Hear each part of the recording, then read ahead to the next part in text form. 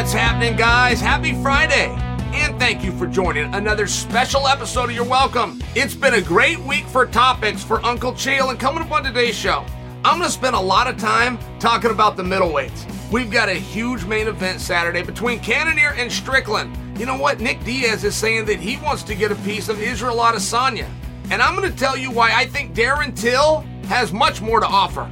But before, I want to continue dealing with the fallout from UFC 282 and what it means for the future of the light heavyweight division, as well as the little talk on Paddy Pimblett. Well, Paddy Pimblett, guys, this is taking on a life of its own. Just this decision. Was this the wrong decision? Things going around the internet. Somebody had a camera on Dana for Dana's immediate reaction. Now, what that means is Dana's standing cage side, and when Bruce Buffer reads the announcement, they had a camera on Joe Rogan. Exact same situation. Joe's in the cage with the microphone. They read the announcement. There's a camera on Joe's face, and you're supposed to read his eyes and read his reaction, whether he agrees with it. 24 sports reporters were cage side, scoring the match. 23 of them had it for Gordon, and I said that wrong. There was 25 cage side. 24-1. Had it to Gordon. I post a survey right here to you guys on YouTube. And 70,000 of you weighed in. 70,000 smart people, which is what you are, weighed in on an opinion. It was Gordon by 84%. 84% said Gordon won this fight. Now, the only reason that I'm bringing this to you, it's not what I saw. It's just not what I saw. And in fairness to what I thought I did see, Gordon could have won that fight 30-27, and I would not complain. Do you want to know the other side of the coin? Paddy could have won that fight 30-27. I wouldn't complain. I thought it was really competitive. And I've had people grab me and say, hey, you got to rewatch it. Chael, there's no way your eyes don't understand this sport. You must have been in a different headspace. You must have not been paying attention. So then I start to believe it. I think, well, is that what happened? Did I not see that right? I came away with a lot, including about Paddy's chin. Gordon was touching him, and often and hard. And Paddy was dealing with it. Paddy was meaningfully bigger. He found a way to really weaponize that weight cut. But those are good observations. That's all I'm sharing. I have good observations towards that fight, to be leaning towards the camp of HAL rewatch it. This was really obvious. And I was told that there was 2 rounds that were obvious for Gordon. 1 and 3. That they were obvious for Gordon. And that 2 was obvious, and it was obvious for Paddy. That's just not what I saw, guys. That's why I'm just asking you.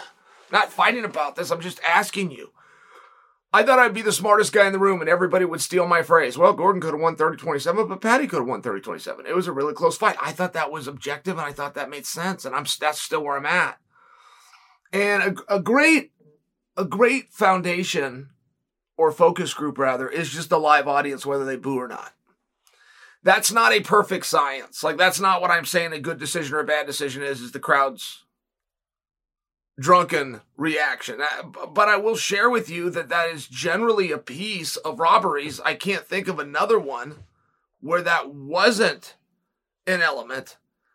And I didn't hear that at all. So Ariel does a piece. And Ariel was done with the judging. Then you had Big John McCarthy weigh in.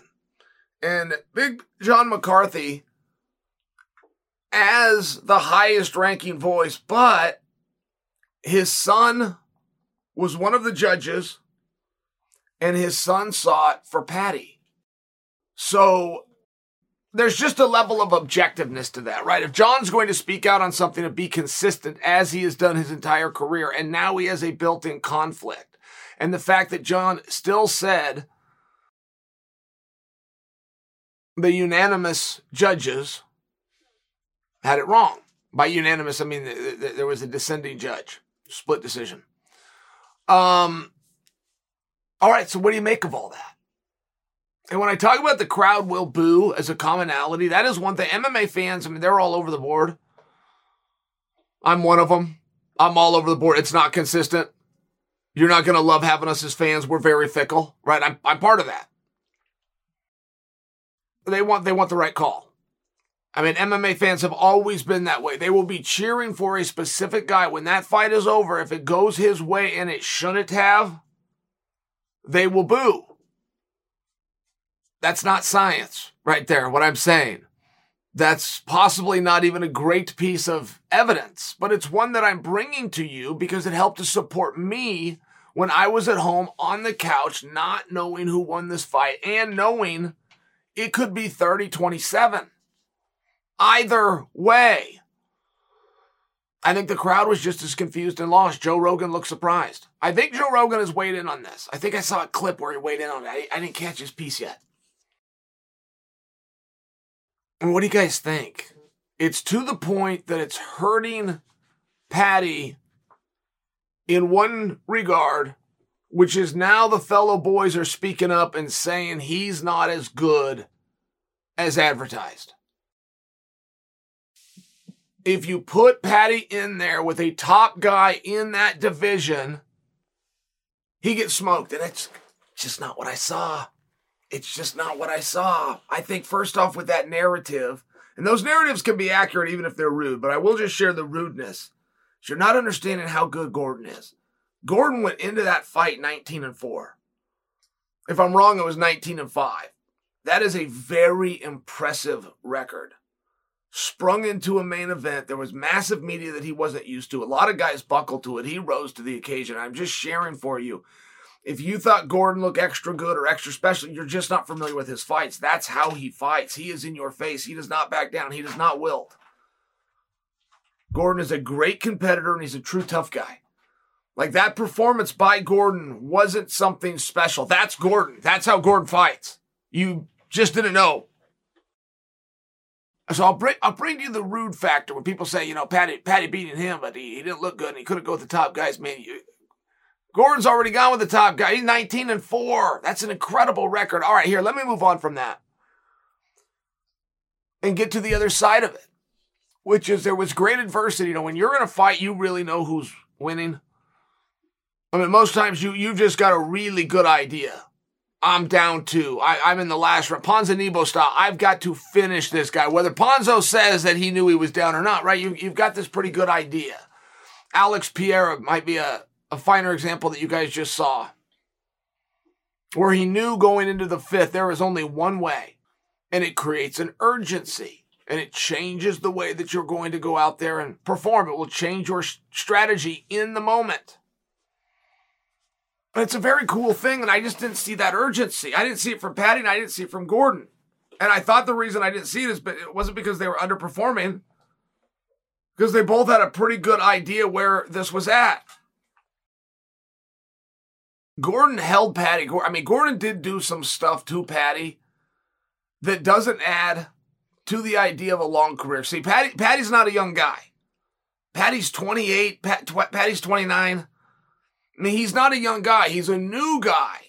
And he looks a little bit younger. But before you get lost and think he's 22, 23, 24, before you think he's one of these guys and he's got all sorts of time, he does not. And there's a certain way and certain indicators to your career. Are you going to be able to extend it? One of them, the weight cut, the ballooning, the up and down, does not lend to a long time. And the other thing was how much Paddy got hit. Now, I'm sitting over here talking about the other side of the coin, and I'm bragging about his chin. I'm bragging about his jaw. I thought he could take one hell of a punch. But the other side of the coin is you don't get stronger in these fights. It is a massive misconception. He's got the experience factor. Experience is a bad thing in MMA. You've only got so many bullets, and when you fire them, you are done. But that goes defensively as well. You take those shots on the chin, your chin doesn't get better. It gets weaker every time you take one of those.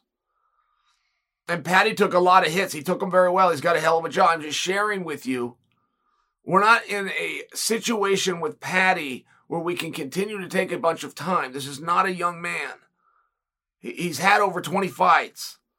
And if you see something like that, the guy's weight is yo-yoing, and then he's taking a whole bunch of shots on top of that. It's one of these things where when you're talking about what's next for Paddy, well, the typical school of thought is we're just going to keep it in the same pool that we're at.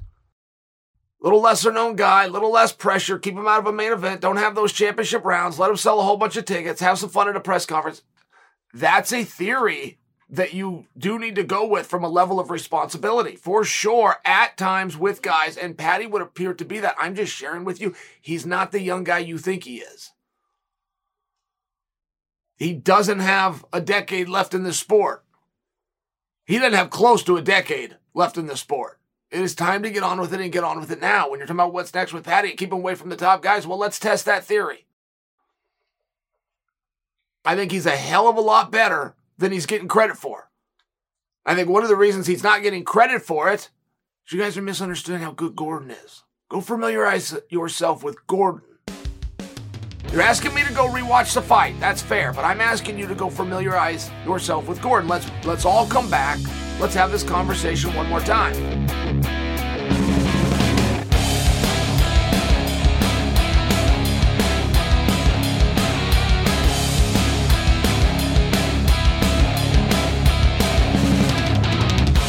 All right, guys, the spotlight has been on 205 pounds for the past few weeks. And today I want to spin the narrative forward by taking a look at the future of the division, UFC 283, and a crazy idea I've got for that night. Can Jamal Hill beat Glover Teixeira? I mean, I got to tell you, that's not a thought that I've had until right now. Can Jamal win that fight? I would look at that and I would just think, everything is favoring Glover, right? Your preparation into something is so important. And while this is a life's work, boy, that last 2 months leading into it, they sure are an important 2 months. I look at Glover Teixeira, he's getting a double training camp here, right? I mean, he trained for December 10th. Peak, ready to go. I got to see Glover at the MMA awards. I mean, he looked fantastic. Sure, he got his motivation a little bit chopped, then he got a little pep back under his step. Sure, all of those things happened, but he was prepared for a 5-round fight, and this is a guy who weaponizes pace. Most shocking thing about Glover losing to Prohaska was that Glover lost a 5th round at all. Glover Teixeira does not lose 5th rounds. Go find me an example where that's not true. Glover Teixeira just doesn't lose 5th rounds. That's when he comes on. When he does some of his finest work. So you got a guy that's in really good shape. That's relevant to know, not to mention he got tipped off. Oh, now not to mention, well, we're going to give him another month and we're going to send him to the place he wants to fight most in the world. It's a pretty meaningful thing that should favor Glover. But there's a lot of other numbers that don't. Youth alone is a meaningful number. Jamal Hill's reach alone. Jamal Hill's a problem. Jamal's a very big problem. And I don't think that you're going to find a whole lot of fights that he has where you go, oh, no, this guy is beatable. You're not going to find it in the Paul Craig fight. Like, before you come out and tell me, oh, Chael, you don't think Jamal's beatable, go watch the Paul Craig fight. You're not going to see anything in the Paul Craig fight that you think that you could duplicate. You're not going to see anything in the Paul Craig fight that you would think that Paul himself could even go duplicate. It was a great performance. It was a great position. It was one of these awesome moments. It was for Paul. I mean, Paul was floating around and moving off the small of his back, like Gordon Ryan. It really was. Paul watched him do his, my goodness, a 205-pounder.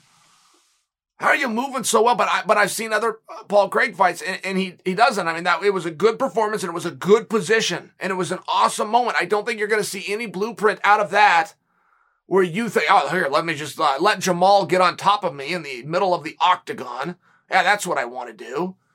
Let him punch me a few times. Oh, that's great. And I'm going to grab his arm. It's one of those things. What are you going to do to Jamal Hill to beat him? Well, I think you do have an answer. Before you get too into it, before you go, well, Glover's skills are really good here. I get it. Glover's a champion of the world. Glover's the number one contender. I fully understand this. I'm just sharing with you. Before we bank on the idea that Glover is going to win the 5th round like Glover always does, save one. Before we bank on the idea that championship rounds are going to go to Glover and they're going to favor Glover, before we do that, do we have any evidence that Jamal Hill fades? Have you seen Jamal Hill fade? Is that a rumor that you even hear out of the practice room? And it's a true thing with some guys, right? Particularly some power guys. Boom, boom, boom. They're going to stop you or they're not going to win. Do you remember Robbie Lawler? All through his career. I mean, Robbie got to be like 32 years old before he figured this out and changed it. But Robbie was going to stop you. Or he wasn't going to beat you. He's going to bring it right now. He's going to bring a storm. And looking around for the body of his career since the first time he popped on television at 19 years old, not very many guys could survive that storm. But if they did, it looked pretty good for him later in the fight.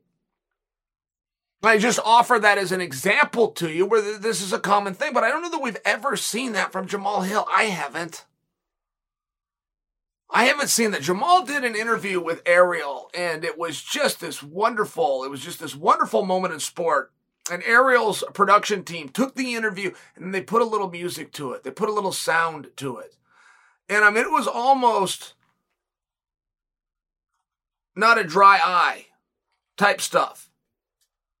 And he talked about his motivation going into this fight. And he said his motivation is my biggest fear in life. This is Jamal speaking. He said, my biggest fear in life is that I would die someday and never know how good I was.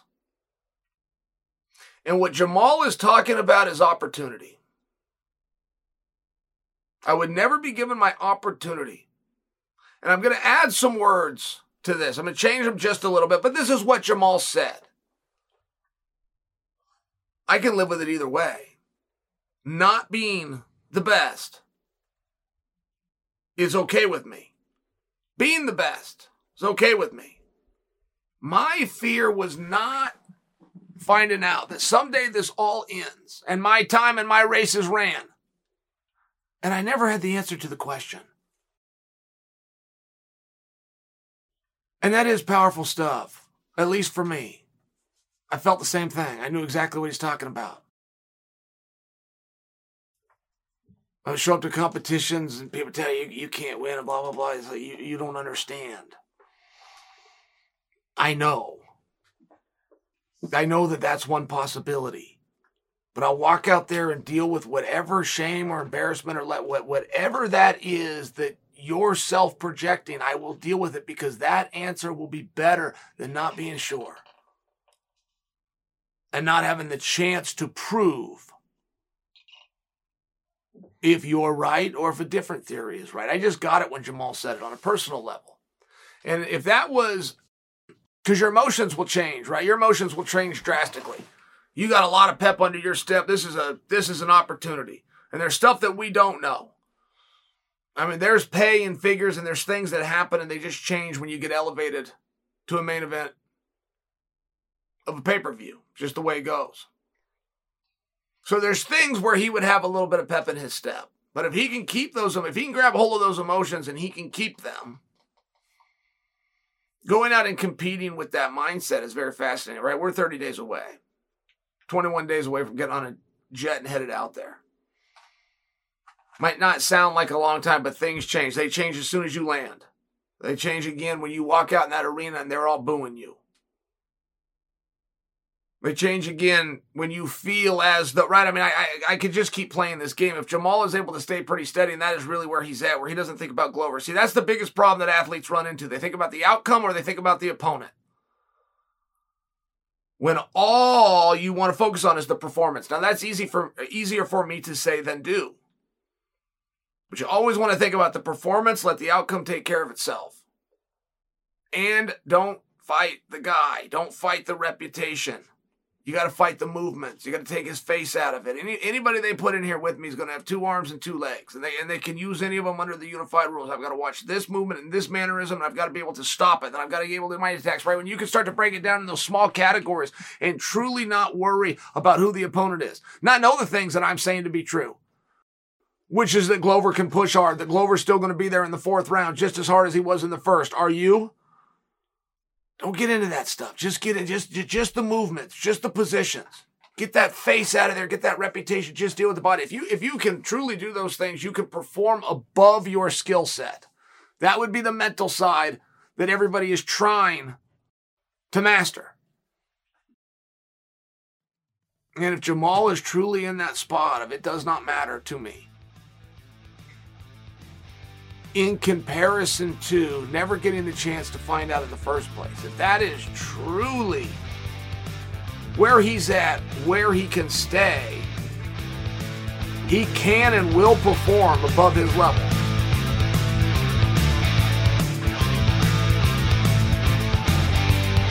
Backup fighter. Guys, you know I love the position.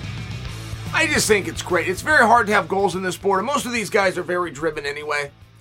But if you can really have a goal and a purpose, and one of the most important things with that is the finish line.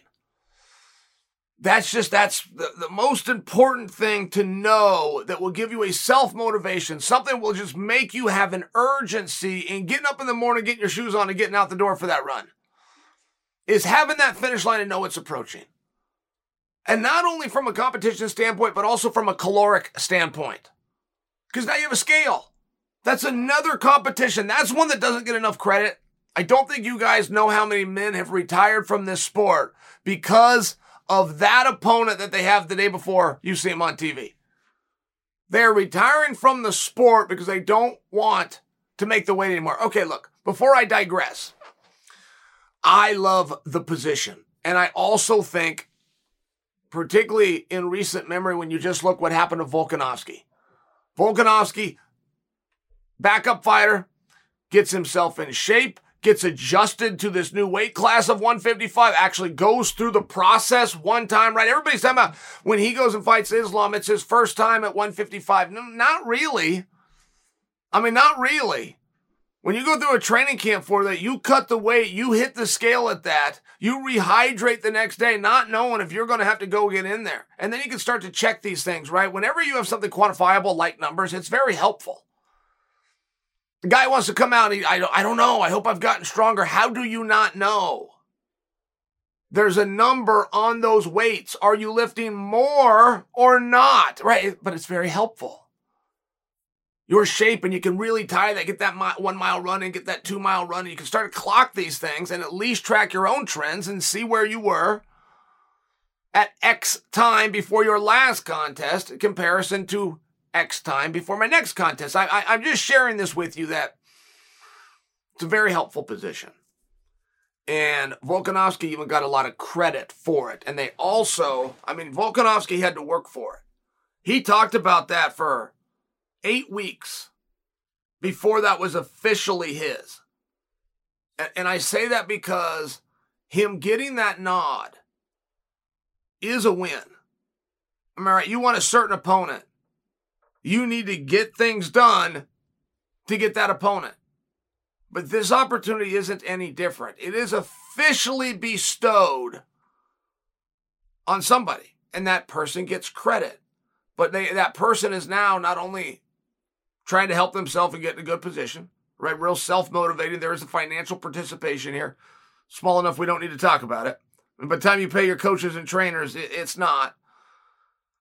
But you're also, it is definitely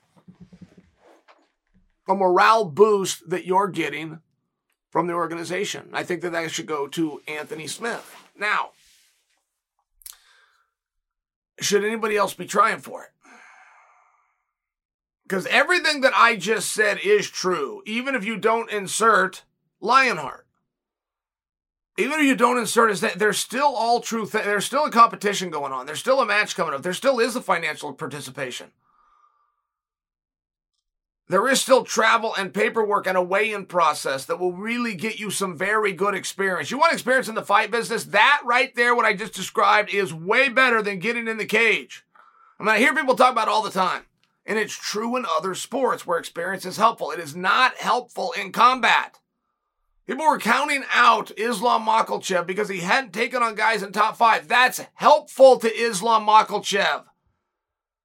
He would be worse and more worn down once he takes on the guys in the top 5. He stayed fresh. All right. So as I'm moving past this, you could take a good look, right? Because see, don't forget, Anthony Smith has accepted an invitation to train with Jamal Hill. So you now don't just have Anthony Smith willing to take this spot. You have Jamal Hill's training partner willing to take this spot. Would it go both ways? What if you had to jump in there with Jamal? Do you guys like that story? Does that add to the story? Do we need to have two backup fighters? Anthony's the backup should Jamal pull out. But Alex Pereira is the backup. Should Glover pull out? Now, that's a fantastic way to run this angle. That won't get done. The UFC and the marketing team don't agree with me. And I don't know that I'm right because we've never tried it. It would be an experiment. But there is a promotional tool, and I believe it to be a massive one, with that backup fighter. It goes overlooked. They don't discuss it. It creates for confusion within the audience. It's not a direction they want to go. It takes some spotlight off the featured guys. I mean, there's a number of reasons why I can't get my way. But you can't tell me for sure it'd be wrong because we don't know, right? It would be an experiment. And I think that there is a massive story to tell there, that Anthony Smith is going to be the backup for Jamal Hill if something happens to Team Jamal. That he's in the room, he's training with him right now. And Anthony will represent that arm. If you do that in conjunction with Pereira being the backup for Team Glover, and I don't think it takes a spotlight off of two guys. I think you create a real conversation now, and you got parity between four guys. I think you start to have this, well, what if they both fold in? What if Jamal and Glover got hurt? You're going to see Pereira versus Anthony Smith. Who do you think wins it? I mean, it will never stop. It's fun. I think it's a good thing. It's an experiment. It's never been tested. It's not the direction anybody's going to go. It's just my suggestion. But should something like that be happening, I don't believe that when nobody is vocal and say they want the backup position, that Dana's going to give that position to somebody who hasn't asked. I don't believe any 205 pounder is going to get a, hey, Uncle Live, you want to be the backup position? All right, great. He didn't ask for it. Anthony has asked for it. He's the only one that's asked for it. I believe it will go to Anthony, or it goes to nobody, right? It's not a terribly consistent rule. I was stunned to get to Madison Square Garden and to find out there was not a backup fighter for Adesanya versus Pereira. I was curious. Who's it going to be? And those secrets do stay one time. Go back to Madison Square Garden. Vincent Luque came through the curtain at 9 a.m.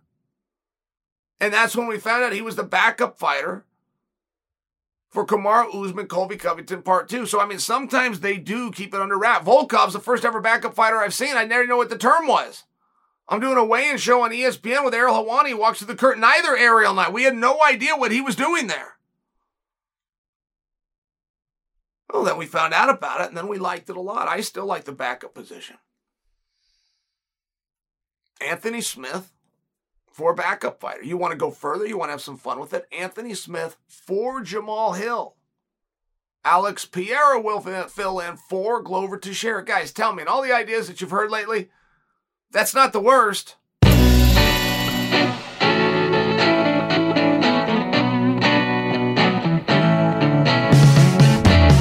I love dressing up. Who doesn't like looking nice and feeling confident when they step out? I like to think I look pretty well put together. The one thing that is a pain is finding the right dress shirt. That's always hard because most of the time dress shirts are so stiff or they wrinkle really easy. The dress shirt has been due for a radical reinvention, and Roan stepped up to the challenge. Roan's commuter shirt is the most comfortable, breathable, and flexible shirt I have ever worn, and here's why. Roan's comfortable 4-way stretch fabric provides breathability and flexibility that leaves you free to enjoy whatever life throws your way. Let me tell you, this is not your grandfather's dress shirt. It's a classy and sharp, while yet comfortable, stretchy, and wrinkle-free shirt. I didn't know we could have had all of this in one shirt, but Roan figured it out. With Gold Fusion, the anti-odor technology, you'll be smelling fresh and clean all day long. On top of that, Roan is 100% machine washable, so you can ditch extra trips to the dry cleaner and your cans of starch. Guys, I run hot, especially when I wear dress shirts. It's hard for me not to sweat in a long sleeve in front of the lights since I have to dress up so often. I've been trying to find a dress shirt that is a little more breathable while still maintaining a dressed up look. I found that combo in Roan.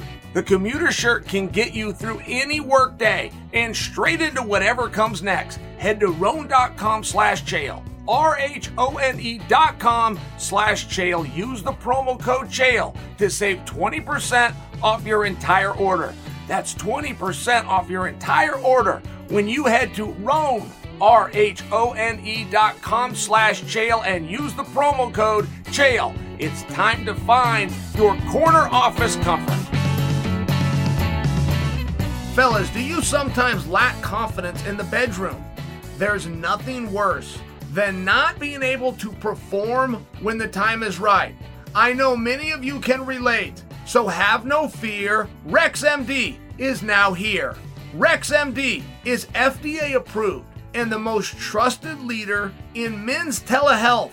They have sponsored this episode to help you always be prepared. RexMD has made it simple, easy, and cost-effective to help all men out there last longer and feel more confident in the bedroom. I know this can be an embarrassing topic to bring up. Most guys hate going to the doctor for anything, let alone something like this. But I'm here to tell you RexMD has made the whole process quick and easy with just a few clicks of the button. You can talk to a medical professional, create a personalized plan, and get the products discreetly shipped straight to your door within 2 days. No waiting rooms, no embarrassing trips to the doctor, no insurance and no copays. They can also help with overall sexual health, hair growth, pain relief, and sleep aid.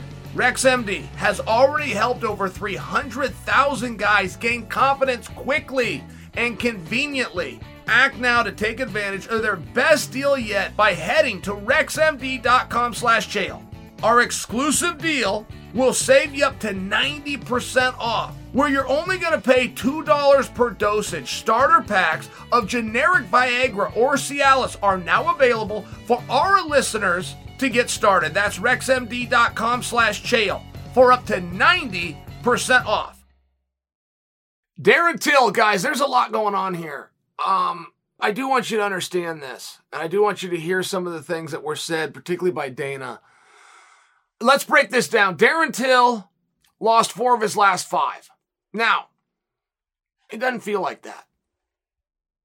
If I was to just start like that, it doesn't feel like that. When I read that stat, it surprises me. 4 of his last 5, I don't know what that means. Like, was it 4 in a row and he won one, or he slipped a win in there? I can't remember. And the reason I say it like that is, guys like that. Times like that. Here, I'll give you a great example. I have to remind myself often that Michael Chandler lost to Justin Gaethje. When I think about that fight, it never crosses my, oh, wait a minute, one of these guys got the silver medal. It's one of those things. And Darren Till even got whipped a few times. You go see his fight with Brunson. I'm not denying that. I'm just speaking to, he managed to stay extremely relevant. Darren Till was in extremely hard fights, in very hard positions. You go play around with Brunson and then get back to me how much you want to tease anybody, particularly somebody that loses a fight because they lose the top position. Brunson can fight, but Brunson can wrestle. So you guys never saw him wrestle. I'm just sharing with you. Okay, he lost 4 of his last 5. It doesn't feel that way to me. So you go out with Duplessis. Now, I have a big problem. And Till doesn't understand that I care. He doesn't understand that. Till even threatened me one time. He threatened me. It was a great threat. This was solid work by Till. But he holds up his phone. And it says, Chael Son, it's got my phone number, but it's like blurred out the last 4 digits. And he says, if you talk about me again, I will put this number out. And I must tell you, I wilted and went away, but only kind of. I didn't know he did that.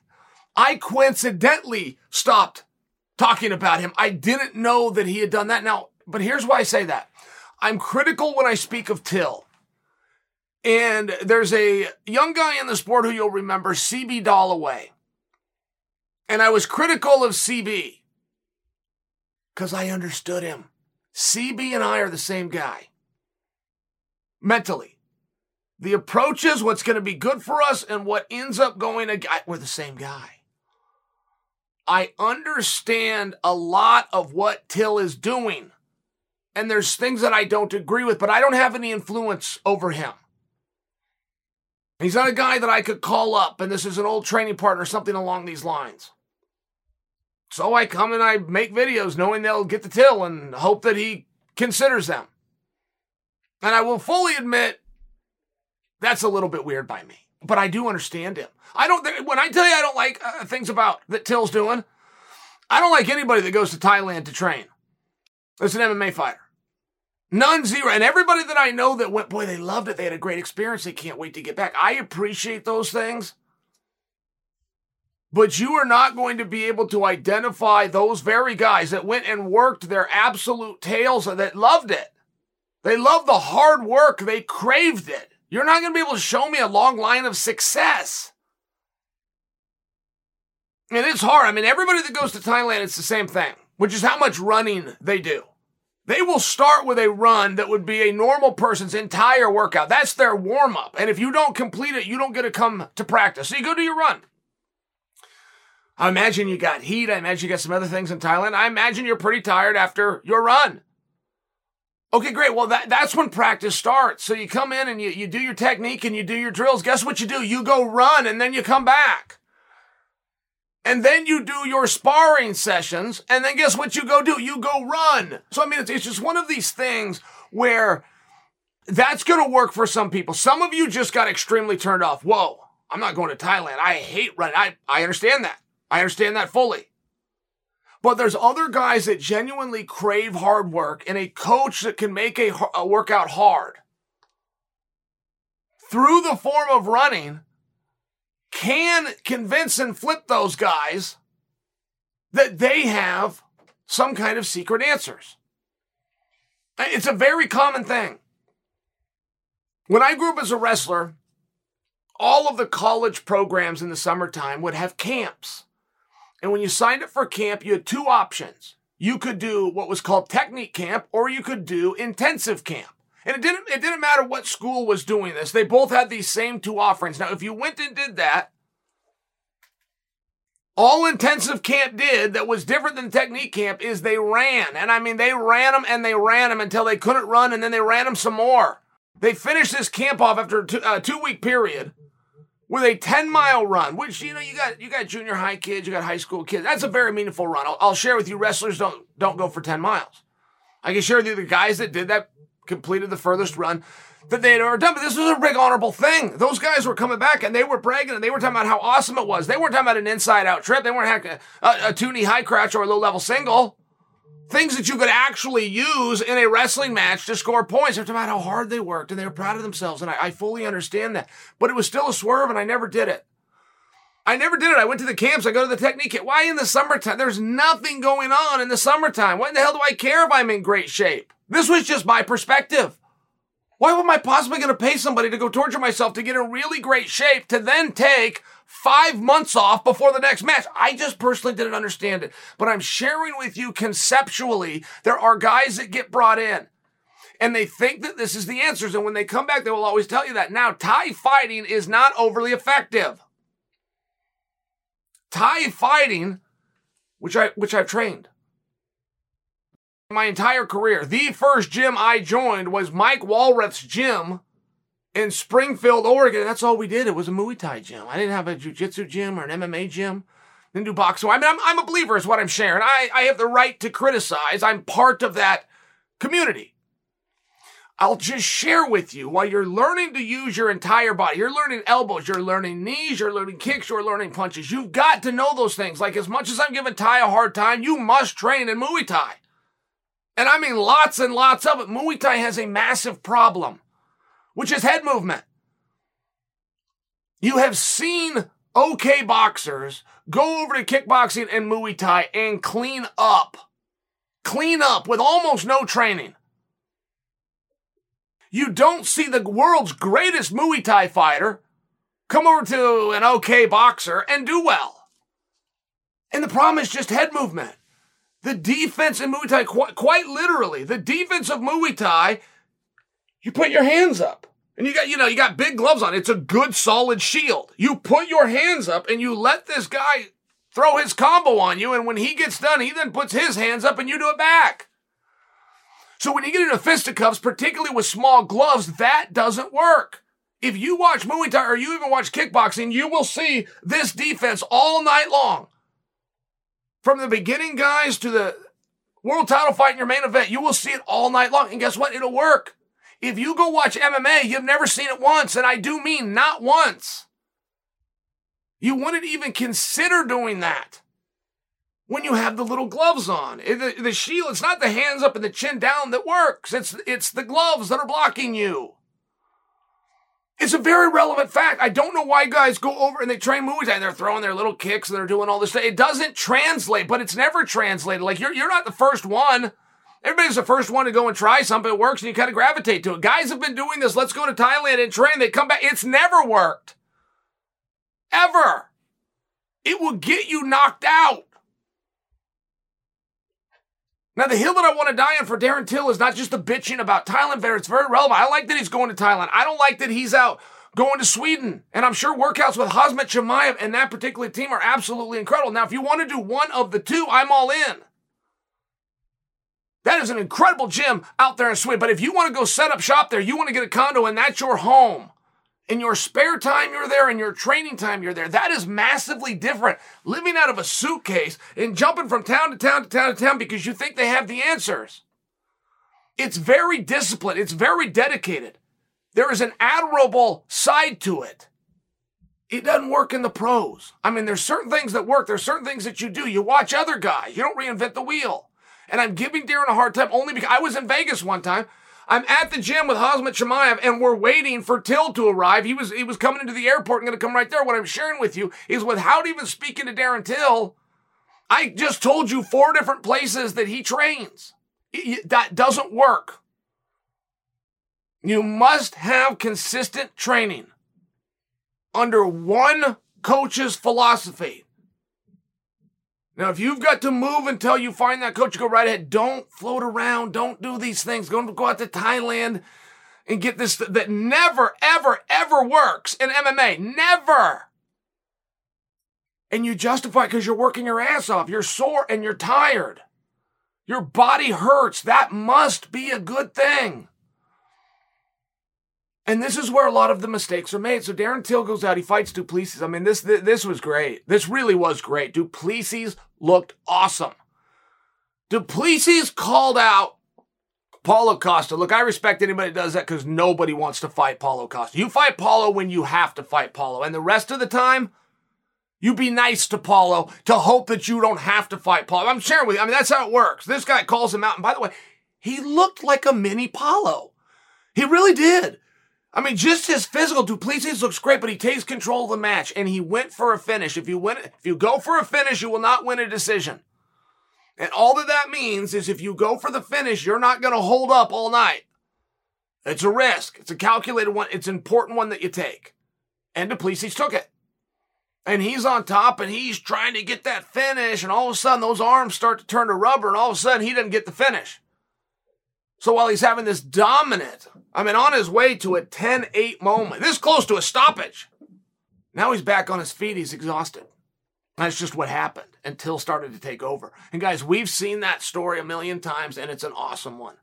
I mean, the guy in Till's spot that can get up off the canvas from going through that and come back and win the fight, the audience doesn't understand this guy just punched him out. They don't understand what an adrenaline dump is, and quite frankly, they don't care. There's no excuses what happened here, but it's one of these great moments that looks really good, and Till is on his way to it. Everything is going swimmingly for Till. They go into third round, they're one apiece, but it's one apiece heavily favoring Till. If you could have took what they call live game betting, so the match is going on and you can still cash a bet. Oh my God, Till would have been an 8-1 favorite. I mean, really, he was looking that good. Everything was going his way. Till's hard to take down. Du Plessis hits a double. It wasn't that good until just goes down. I mean, he just goes down like a bag of dirt. And by the way, they're in the center of the octagon. This is bad. Duplessis works his way up and gets the arms around his neck. Okay, we all go home, but it was kind of one to go, what did I just see? What just happened? And when I shared with you to start this, that Darren Till is apparently 4-1. Going into this fight, he's 4-1. He's now 5-1 in his last. It doesn't feel that way. It doesn't feel like Till went out there and got mauled on Saturday. It doesn't feel like Till's stock went down. It just doesn't. He then gets rewarded with fight of the night. I will tell you that was a little bit of a surprise for me.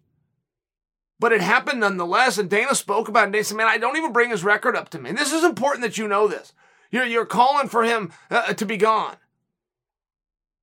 And Darren Till, there's a rumor that I believe that was his last fight. They did not re-sign him. And therefore, he's no longer with the Ultimate Fighting Championship. Are they going to come in and re-sign him? I don't know if Dana was aware of that when Dana made the following comment, which would be a very beautiful thing to Till. He said, man, I don't care. You go fight like that. He's not going out there and getting whipped. He's fighting the top guys, and he's winning moments. He's winning rounds. He's very competitive, and they're awesome to watch. I'll take that guy all day long. It's just a beautiful thing from Dana at the right time. But I don't know where Till stands as far as his contract, and I don't know if Dana was aware that it was exhausted, which, by the way, I don't know is true. This is a rumor that I believe. I have my own little reasons for vetting and thinking that was accurate information. So we'll see where it goes for Darren Till. But I would like very much for him and other guys to learn from the man, you find a gym, and that's your gym. You find a team, and that's your team. And if you go travel somewhere, you do it with them. That's still not great. It is not great to be on airplanes and hotels and different time changes and trying to adjust to new diets and new foods. It's just not great. But it is much better if you do it with the same unit. Do not go over with these guys and come back to these guys. I mean, I know 4 places that he trained. And I don't agree with any of them. Those are great gyms. For sure. What I'm speaking about is if he lives in England, if England is home, find a place to train in England. Oh, and by the way, one that's close to home. This is the secret of success to Stipe Miocic. 100%, not maybe. His involvement with that fire team, where they keep him on a real schedule and don't care that he's famous. It doesn't work that way. He's grabbing a mop and he's doing his part. But his involvement with that forces him to be there. He never went on the big media tours, just so you understand. UFC calls up, we got a PR tour, you got to get on an airplane. Everybody else says, yes, Stipe's got the world's best excuse. I am a first responder. I can't go. I mean, truly, it's this great thing, but he's right there. So now he's in the same gym. He's with the same coaches. It is truly the secret to the longevity of Stipe Miocic. It's a very real thing. I do think that Till's going to get another shot. I think that he should get another shot. It doesn't feel like he's lost 5 of his last 6. For me, it doesn't feel that way. His media is still good. His interest is still good. His competitiveness still look good. Saying that he had a torn ACL. Okay, that would explain the double leg, perhaps. But everybody in there's got a torn something, right? Whether it ever gets disclosed, you find it. Duplessis has something that we don't know about. I'm just sharing. I won't use that for an excuse for him, but I don't think that he needs one. I think he's a damn good fighter. I think he's a young guy. I think he's doing his best to sacrifice and work hard, which is what he was told his whole life is what it takes to get to the top. He needs to find a gym. One. He needs to go there twice a day, every day, except for Sunday. This is not rocket science. This has been done before. And for all of you that are going to Thailand, and you go get a treadmill. Save yourself the treadmill.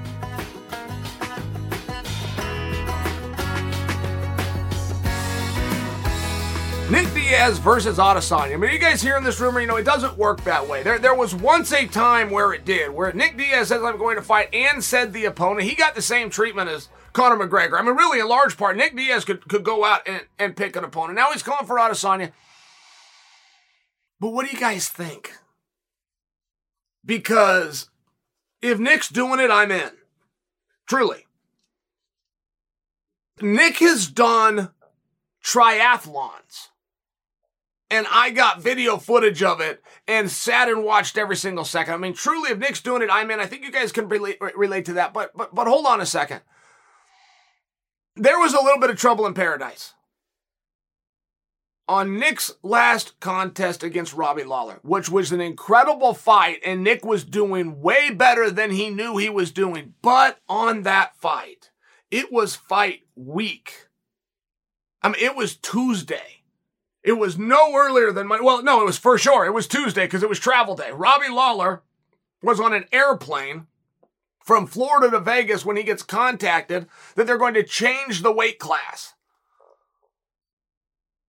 And Robbie's like, yeah, like gives him a thumbs up, right? Robbie Lawler couldn't have cared less, but it was an interesting thing, and it was a little bit problematic. Why is Nick one of the consummate professionals and biggest veterans in the sport?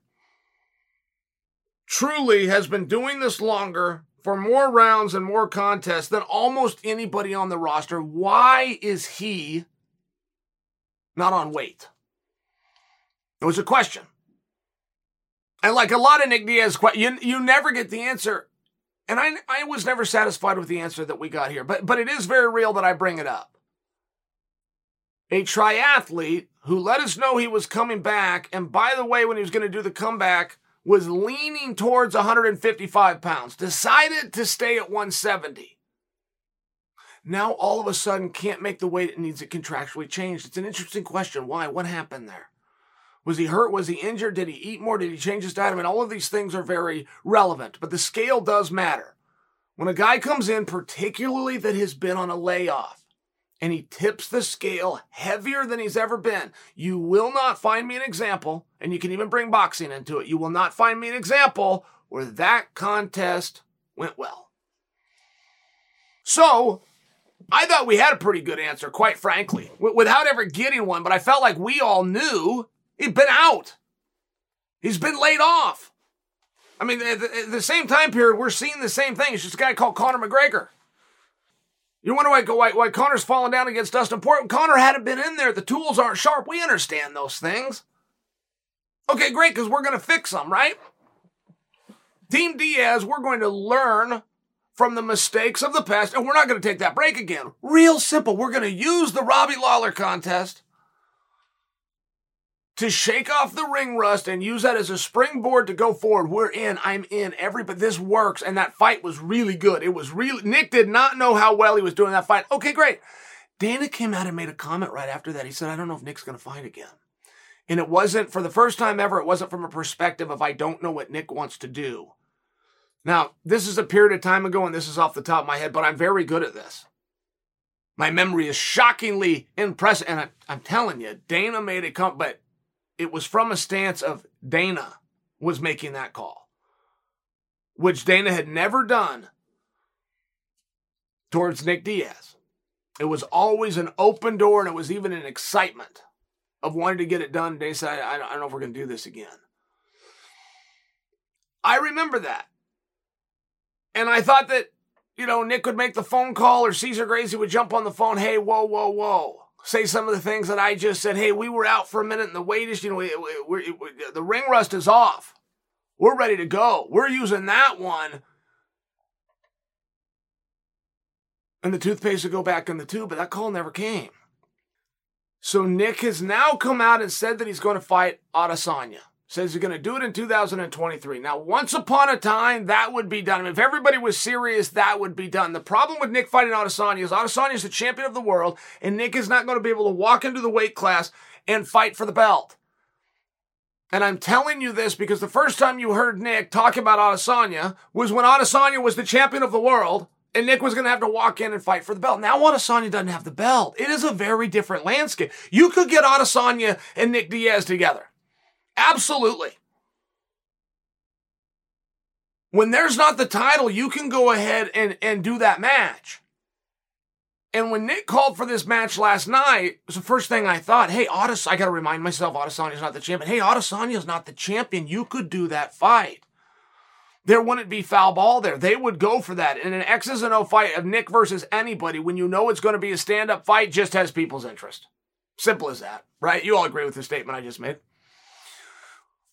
Well, some bitch, I start thinking about it. Does Nick know that Adesanya doesn't have the belt? And that's a real question by me. I had to remind myself that Izzy got beat. Real brief, but there's Miller. Oh, that's right, Alex Pierre. Does Nick know that he doesn't have the belt for one? Is Nick serious? And that's important to know, because if Nick does in fact know that Adesanya doesn't have the belt, he will then in fact know that that match could get made. He's going to know that people are going to be very interested in that match. And now there's some hurdles before you guys think I'm announcing Nick versus Adesanya. I'm just talking about the fact that Izzy isn't the champion. When Nick first started calling for this fight, he had lost to Lawler and said he's coming back to fight for the championship against Izzy. That just wasn't going to work. So we're in a different time. We've still got some challenges with this match, but it could be done, absolutely. And I think of everything that we heard there, I give you all of that buildup just to get to my point, which is Nick is apparently now a middleweight. Why? Is that the right move? Anytime a guy has been out for a period of time and he comes back heavier than he's previously been, and Nick had only competed at 185 one time in his whole career. It happened to be his previous fight, but that was 5 years ago against Anderson Silva. So if this is his new weight class, okay, great. I'm not going to go make a whole huge thing about this, but there's not a lot of times in history where with a break, if you change your physiology and you get bigger, guys, it's calories in to calories out. And if those calories aren't going out, the question becomes why? What isn't happening? Are the runs not happening? Is the diet changed? It's one of those conversations, but it's very relevant to have, because if Nick came back and got the jump on Adesanya, you come in as, okay, who's next for Nick? Nick is apparently a 185-pound. I think it's a fun topic. Before you think you have to leave a comment or pick out the problems with Nick versus, please don't. We're just having fun. We're just having a conversation, but Nick has announced that he would like to come back. He's announced who his opponent's going to be. He gave a loose date of 2023. In fact, let me guess, it will probably be in March. But there's something there. And before we start to get too excited, you do have to remember the last statement Dana made on Nick, and was just on the back end of his performance with Robbie Lawler. But there was a resistance for the first time ever from the boss, from a standpoint of this is my decision. So you were going to have to work through a few things. And any part of that could change. The story still works. Okay, take Adesanya off. He doesn't qualify for Adesanya. Okay, fine. Take Adesanya out. Let's find somebody else and put in there. But if we do that, I think that we're going to be looking at middleweight. And I think it's an interesting host of problems. Before you bring in a contender, it's probably going to take a contender to get Nick's interest. But before you bring in a contender and give him the opportunity to get beat by a guy who you don't know if he's going to be back, just a lot to think about. That's all I'm sharing. A lot of interesting parts there. That's all I'm sharing. But it was rumored that Nate was going to get his promoter's license. You get those brothers on the same card, it doesn't really matter what they do. You have something interesting there. You get those brothers on the same card, you put them against the Paul brothers, you have a real exciting night of business. And the fact that Nick, talking about coming back, he's talking about doing it in the UFC. He wasn't talking about it, doing it in what Nate was rumored to have going. I think that's interesting. Because perhaps Nate has changed his plan about going in that direction. Perhaps. So when Nick says he wants to fight Adesanya in 2023, I think you're hearing a message of the Diazes are back. Nick returns to the UFC, I would have every belief that Nate would. And I think within that little statement of Nick saying he'd like to fight Adesanya in 2020, within that little statement, I think there's a lot of guesses we can start to make. And one of those guesses is he's speaking for both the Diaz brothers.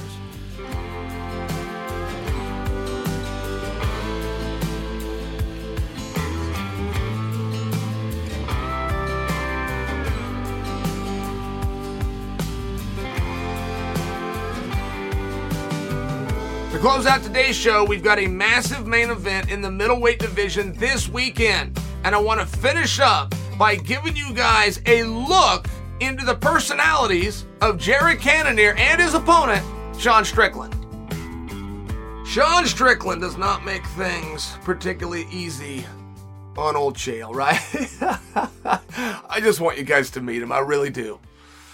I really do. Even just in passing, I hope you see him and you're not intimidated. Right? He's one of the guys that would intimidate you from coming up and saying hello. I hope you go and say hello. Strickland is not only not crazy. Okay, Strickland's not only a decent guy. Strickland's a gentleman. That's not a word that you can just throw around. You want to. You want to be one yourself. But it's not one you can use. I put him as far as he's respectful. He's soft-spoken. I mean, I'm just sharing for you this Strickland that you're seeing, right? I would never come out and bust a guy's gimmick. Ever, particularly one that's working this well. He just got starched and he's returning to a main event on the worldwide leader of ESPN, right? I mean, like, things are going very well for Sean Strickland. But there's a level of crazy that goes too far. And he went to sink his teeth into the I'm crazy market, which I must admit for you, I never knew existed, right? I didn't know the everyman market existed when Roy Nelson came out and started rubbing his belly and growing his hair. Like, I didn't know that. I thought Roy's going to get teased. Roy's going to get laughed at. No, you know what Roy got for years? Was a standing ovation. That's what he got. But I would have had that one wrong. I would have predicted that wrong. I would have been on the school of camp of Roy, get a haircut. So I tell you that because I just simply didn't know there was a market out there. This is a main event guy. I'm talking about Sean Strickland. This is a main event guy who's taking the I'm a wild card. I'm a madman. And it turned out you guys are really into it. Like, it is really fun to watch. I see it from a different perspective because I know Sean and I care about Sean. And I don't want Sean to get in his own way, which is possible to do. It is possible to do. And I know what you're thinking. The UFC doesn't get into politics. I hear you on that, but it's ran by human beings that have their conscious level, which are the ones that tell you they don't get involved, but they have a subconscious level that they can't do anything about. They don't even know that it's happening. I mean, there is a level where Sean could go too far. Quite frankly, yesterday, Sean reeled it back in. I don't watch Sean interviews when my children are in the room. I just don't know what he's going to say. Now, by no means did he go G-rated, but I'll tell you, for a Sean interview, that media scrum he did yesterday, and it was so fun. It was so fun. There's an energy around him. There's an openness, a wildness. There's an authenticness. You know, people have argued that the reason you love Nate Diaz as much as you do is because he's real. He's just straight. It might be polite, it might not, it might be somewhere in between, but here's the answer to your question. If I'm not going to tell you the truth, I just won't show up and do the interview, right? Like, there is an authenticness that you can sense. So Sean comes out, and even though it's a bit of an angle that he's playing up, there's some very interesting things, including this. You know, they'll ask him about Jared Cannonier. And I guess Sean's like a trash-talking guy. I mean, I guess that's the category you'd put him in, as trash talk. Well, not so fast. They asked him about his specific opponent. They asked him about Jared Cannonier, and he said, man, this guy is frightening.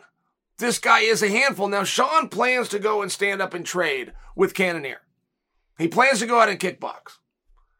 And I'm always surprised how many of you put Strickland into the category of great grappler. He's a kickboxer. He prefers to kickbox. He'll tell anybody that will listen he's going to go kickbox. But for some reason, when I continue to read on the dirt sheets, when I continue to read things said about him, over on the underground, which is a bunch of smart, legitimate fans on the underground, they do talk about that. They talk about his takedowns. They talk about his grappling. And it just surprises me because that's really not his bread and butter. And he talked about that with Jared. He talked about how frightening it was. He talked about, the fears that he got because he's, just got knocked out. But he said, I'll fight Pierre the same way. I just put this hand right here instead of leaving it down. It was an interesting comment. Like, I don't think he's going to buckle. I don't think he's going to wilt. On the idea, which happens to a lot of them, which is I got knocked out, I've got to change things. I just don't think that's going to happen with Strickland. And this is a tall order. I mean, Jared Cannonier got dealt off the bottom of the deck. For sure. But he also went 25 minutes. He also did it wide awake. He's also returning to a main event. I mean, it would be seemingly less pressure for Cannonier. And I think that Sean Strickland, who was previously booked in a feature match, meaning scheduled for 15 minutes, for him to go to that into a main event against the number one contender coming off of a knockout. I just think it's a lot. And I think it would wilt most men. I don't think it's going to affect Sean Strickland, right? I mean, that's the good part to being crazy. That's the part they don't ever want to talk about. Fighting is very tough. The more intellectual the athlete is, the more he cannot. I think about other things, but not this. This I'm just going to go do. I'm not careless, but I care less than he does. It's beneficial. I think that Strickland was very fun. I think that you guys enjoyed him. I think the other side of that scrum is this is a very legitimate order. Both of these guys have been given a second life. They both lost their last fight, and they both returned to a main event. That is extremely rare, and it's hard to do. It's also appropriate. One lost to Izzy, the other lost to Piera. It's very appropriate that those guys don't stumble too far. However, when you catch an opportunity, lightning in a bottle expression, you don't catch it twice. If somebody falls down in this one, they're not returning to a main event. There's a lot of chips on the table. And in this situation between Strickland and Cannonier, those chips are all in.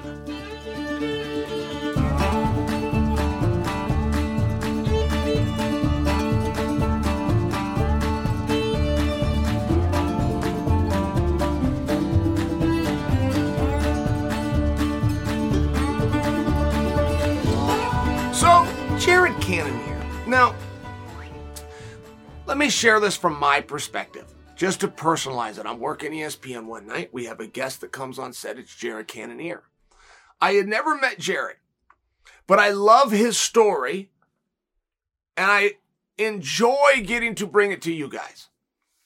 I mean, this was a man that was driving truck in Alaska with a dream of MMA, where he was competing in matches at heavyweight. Without even knowing the rest of the story, okay? If that's home plate, by the time I get you rounded to third base on this, he's not only an 85-pounder, where I'm not positive he ever stopped off at 205. If he stopped off at 205, I can't think of it off the top of my head. He goes from heavyweight to 185. I don't think you have to correct me on that detail. I'm just sharing for you. It wasn't meaningful at that weight class, and I'm not even positive he hit it. He goes to 85, top guy in the world. I mean, this is a top guy in the world. This is a main eventer who doesn't understand and doesn't do media. He doesn't come out with the tweets that make everybody laugh and get shared. And some of you absolutely love that, and believe it or not, I'm not criticizing it. I'm sharing as part of the story because he didn't do that, but he still made it to the main event. And now he's staying there. And if you slipped co-main events in, you got to go back 3 years of Jared Cannonier being on top. All right. Now, when I meet him, when he walks onto the set for ESPN, I extend my hand, I say, I'm Chael, and I give him the pat on the back. My father used to call that the good buddy. He didn't like it. My father thought you should shake hands and this other hand does nothing. I came around the back. Hey, how you doing, good buddy? All right. Guys, it was like touching a wall. It was unbelievable. And I've heard that expression before. All right, touch that guy, and it's just like touching steel. You know, you hear that expression? It's as close as I ever felt. I'm telling you, this man's body and this man's density, and just that I felt, it's like right up here on the shoulder, so you kind of get a little of this trap muscle in there. I couldn't believe it. And I even made a comment. I said, what the, Jesus, Jared. You are a dense, strong man. Okay, great. So we have our conversation, and he was so pleasant. He was just this perfectly nice guy. And that's the word on the street about Jared Cannonier. If you guys will remember why Jared fought Israel Adesanya. Do you remember that? Adesanya has picked his own fights from the beginning of his career. It has truly been shocking to watch Adesanya maneuver. And there's so many guys that he dislikes that there's never a shortness for someone that's going to come off of Israel's tongue, except for Cannonier. Why did he fight him? Well, it was the exact opposite. They were both guests at a UFC. So the UFC determines where you're going to sit. They just bring you in and go, hey, your chair's here, your chair's here. They get sat next to each other, and Adesanya's like, oh, great. Knucklehead in my weight class. I've done this dance before. I'm going to have to put up with this all night long. It was the opposite. Jared was a gentleman. Jared was nice to him. They left on very friendly terms. And Adesanya said, you know what, if I ever have an opportunity, I'm going to give it to that guy. Not when I have the power, I'm going to make this guy get in there with me. I'm going to give an opportunity to this guy. And as soon as that opened itself, Adesanya followed through and they fought. So I'm just sharing with you, you have, in my own personal experience, but also seemingly and through reputation, you just have a very nice guy. You have a gentleman here. Now, that gentleman doesn't do media, and that's relevant. Because he's got an incredible look, right? I lifted weights my whole life trying to look like Jared Cannonier. He's got an incredible win-loss. He's made it to the top. He's going to have to take on really hard guys. And it's tough, even with those ingredients, to not do media and be a main event. Just tough. Not a ton of guys that you can find that do that. Jared comes out yesterday. He does what's called a media scrum. It was after that media scrum that I realized he should not be doing media. So Jared comes out. I mean, I'm just telling a story, guys. I'm just giving you a story as we build and look forward to this weekend. That is my goal over here. But I got to give him a bump, man. It was terrible. He comes out and they ask him about Adesanya versus Alex and specifically the stoppage. And he says, you know what? I can see both sides of it. I can see it's a championship fight. Let him go out on his shield. And I can see the other side, which is, whoa, no, let me stop you right there, Jared. I don't need to hear the other side. That one's wrong. Now, he does finish the thought to say, I can see the other one, which is he looked like he was in trouble. Stop the fight. No, wait, time out. There are not two arguments. So then he went even further. He took like 3 minutes answering this question. If you ever want to see a guy that hedged his bet, you ever want to see a guy that dipped his toe in the cold end while dipping his toe in the other end? It was this answer. I could see the argument of him going out on his shield. It's a championship fight. I can see that. But if you left him in there, he might take more damage. Doesn't need to take that damage. I can see that fight. I can see that argument as well. And he says, I don't have an opinion on the argument. I'm just letting you know I understand the argument. It's like, no, you do not. There was nothing about what you just said that is the argument. It has never been spoken. It's a championship fight. Let him go out on his shield. Those words have never been, that's not the argument, which is why I found it so funny. And I really did. I mean, I found this actually humorous. First off, he spent 3 minutes going absolutely nowhere. He gets to no opinion whatsoever. Which to share that opinion is the only reason he was asked the question. So he doesn't give the one thing that he was supposed to do. Oh, and by the way, he states his understanding of an argument. No, he did not. That is not part of the argument. No one is arguing that because it was a championship fight, he should have gone out on his shield. Not to mention the illegality with the fact that you cannot call a match different. It doesn't matter if there's a minute left. It doesn't matter if there's a minute in. It doesn't matter if it's for the belt. It doesn't matter if you're jerking the curtain. The application of the rule must be straightforward and given within the interpretation, which everybody knows. But apparently he didn't know that we knew that because he said he knew two sides of the argument and he brought in 50% of an argument that's never been made. All right, I've had it with you. That's it for today's episode. Thanks for listening, guys. I hope you enjoyed a week of episodes. And in case you missed anything, all the shows are right here on Spotify and Apple Podcast feeds. Big KSW card this weekend, as well as the final UFC card of the year. I'll be back on Tuesday to talk all about that. Until then, I'm Chael Sonnen, and you are welcome. What's so special about Hero Bread's soft, fluffy, and delicious breads, buns, and tortillas? These ultra-low net-carb baked goods contain zero sugar, fewer calories, and more protein than the leading brands, and are high in fiber to support gut health. Shop now at Hero.co.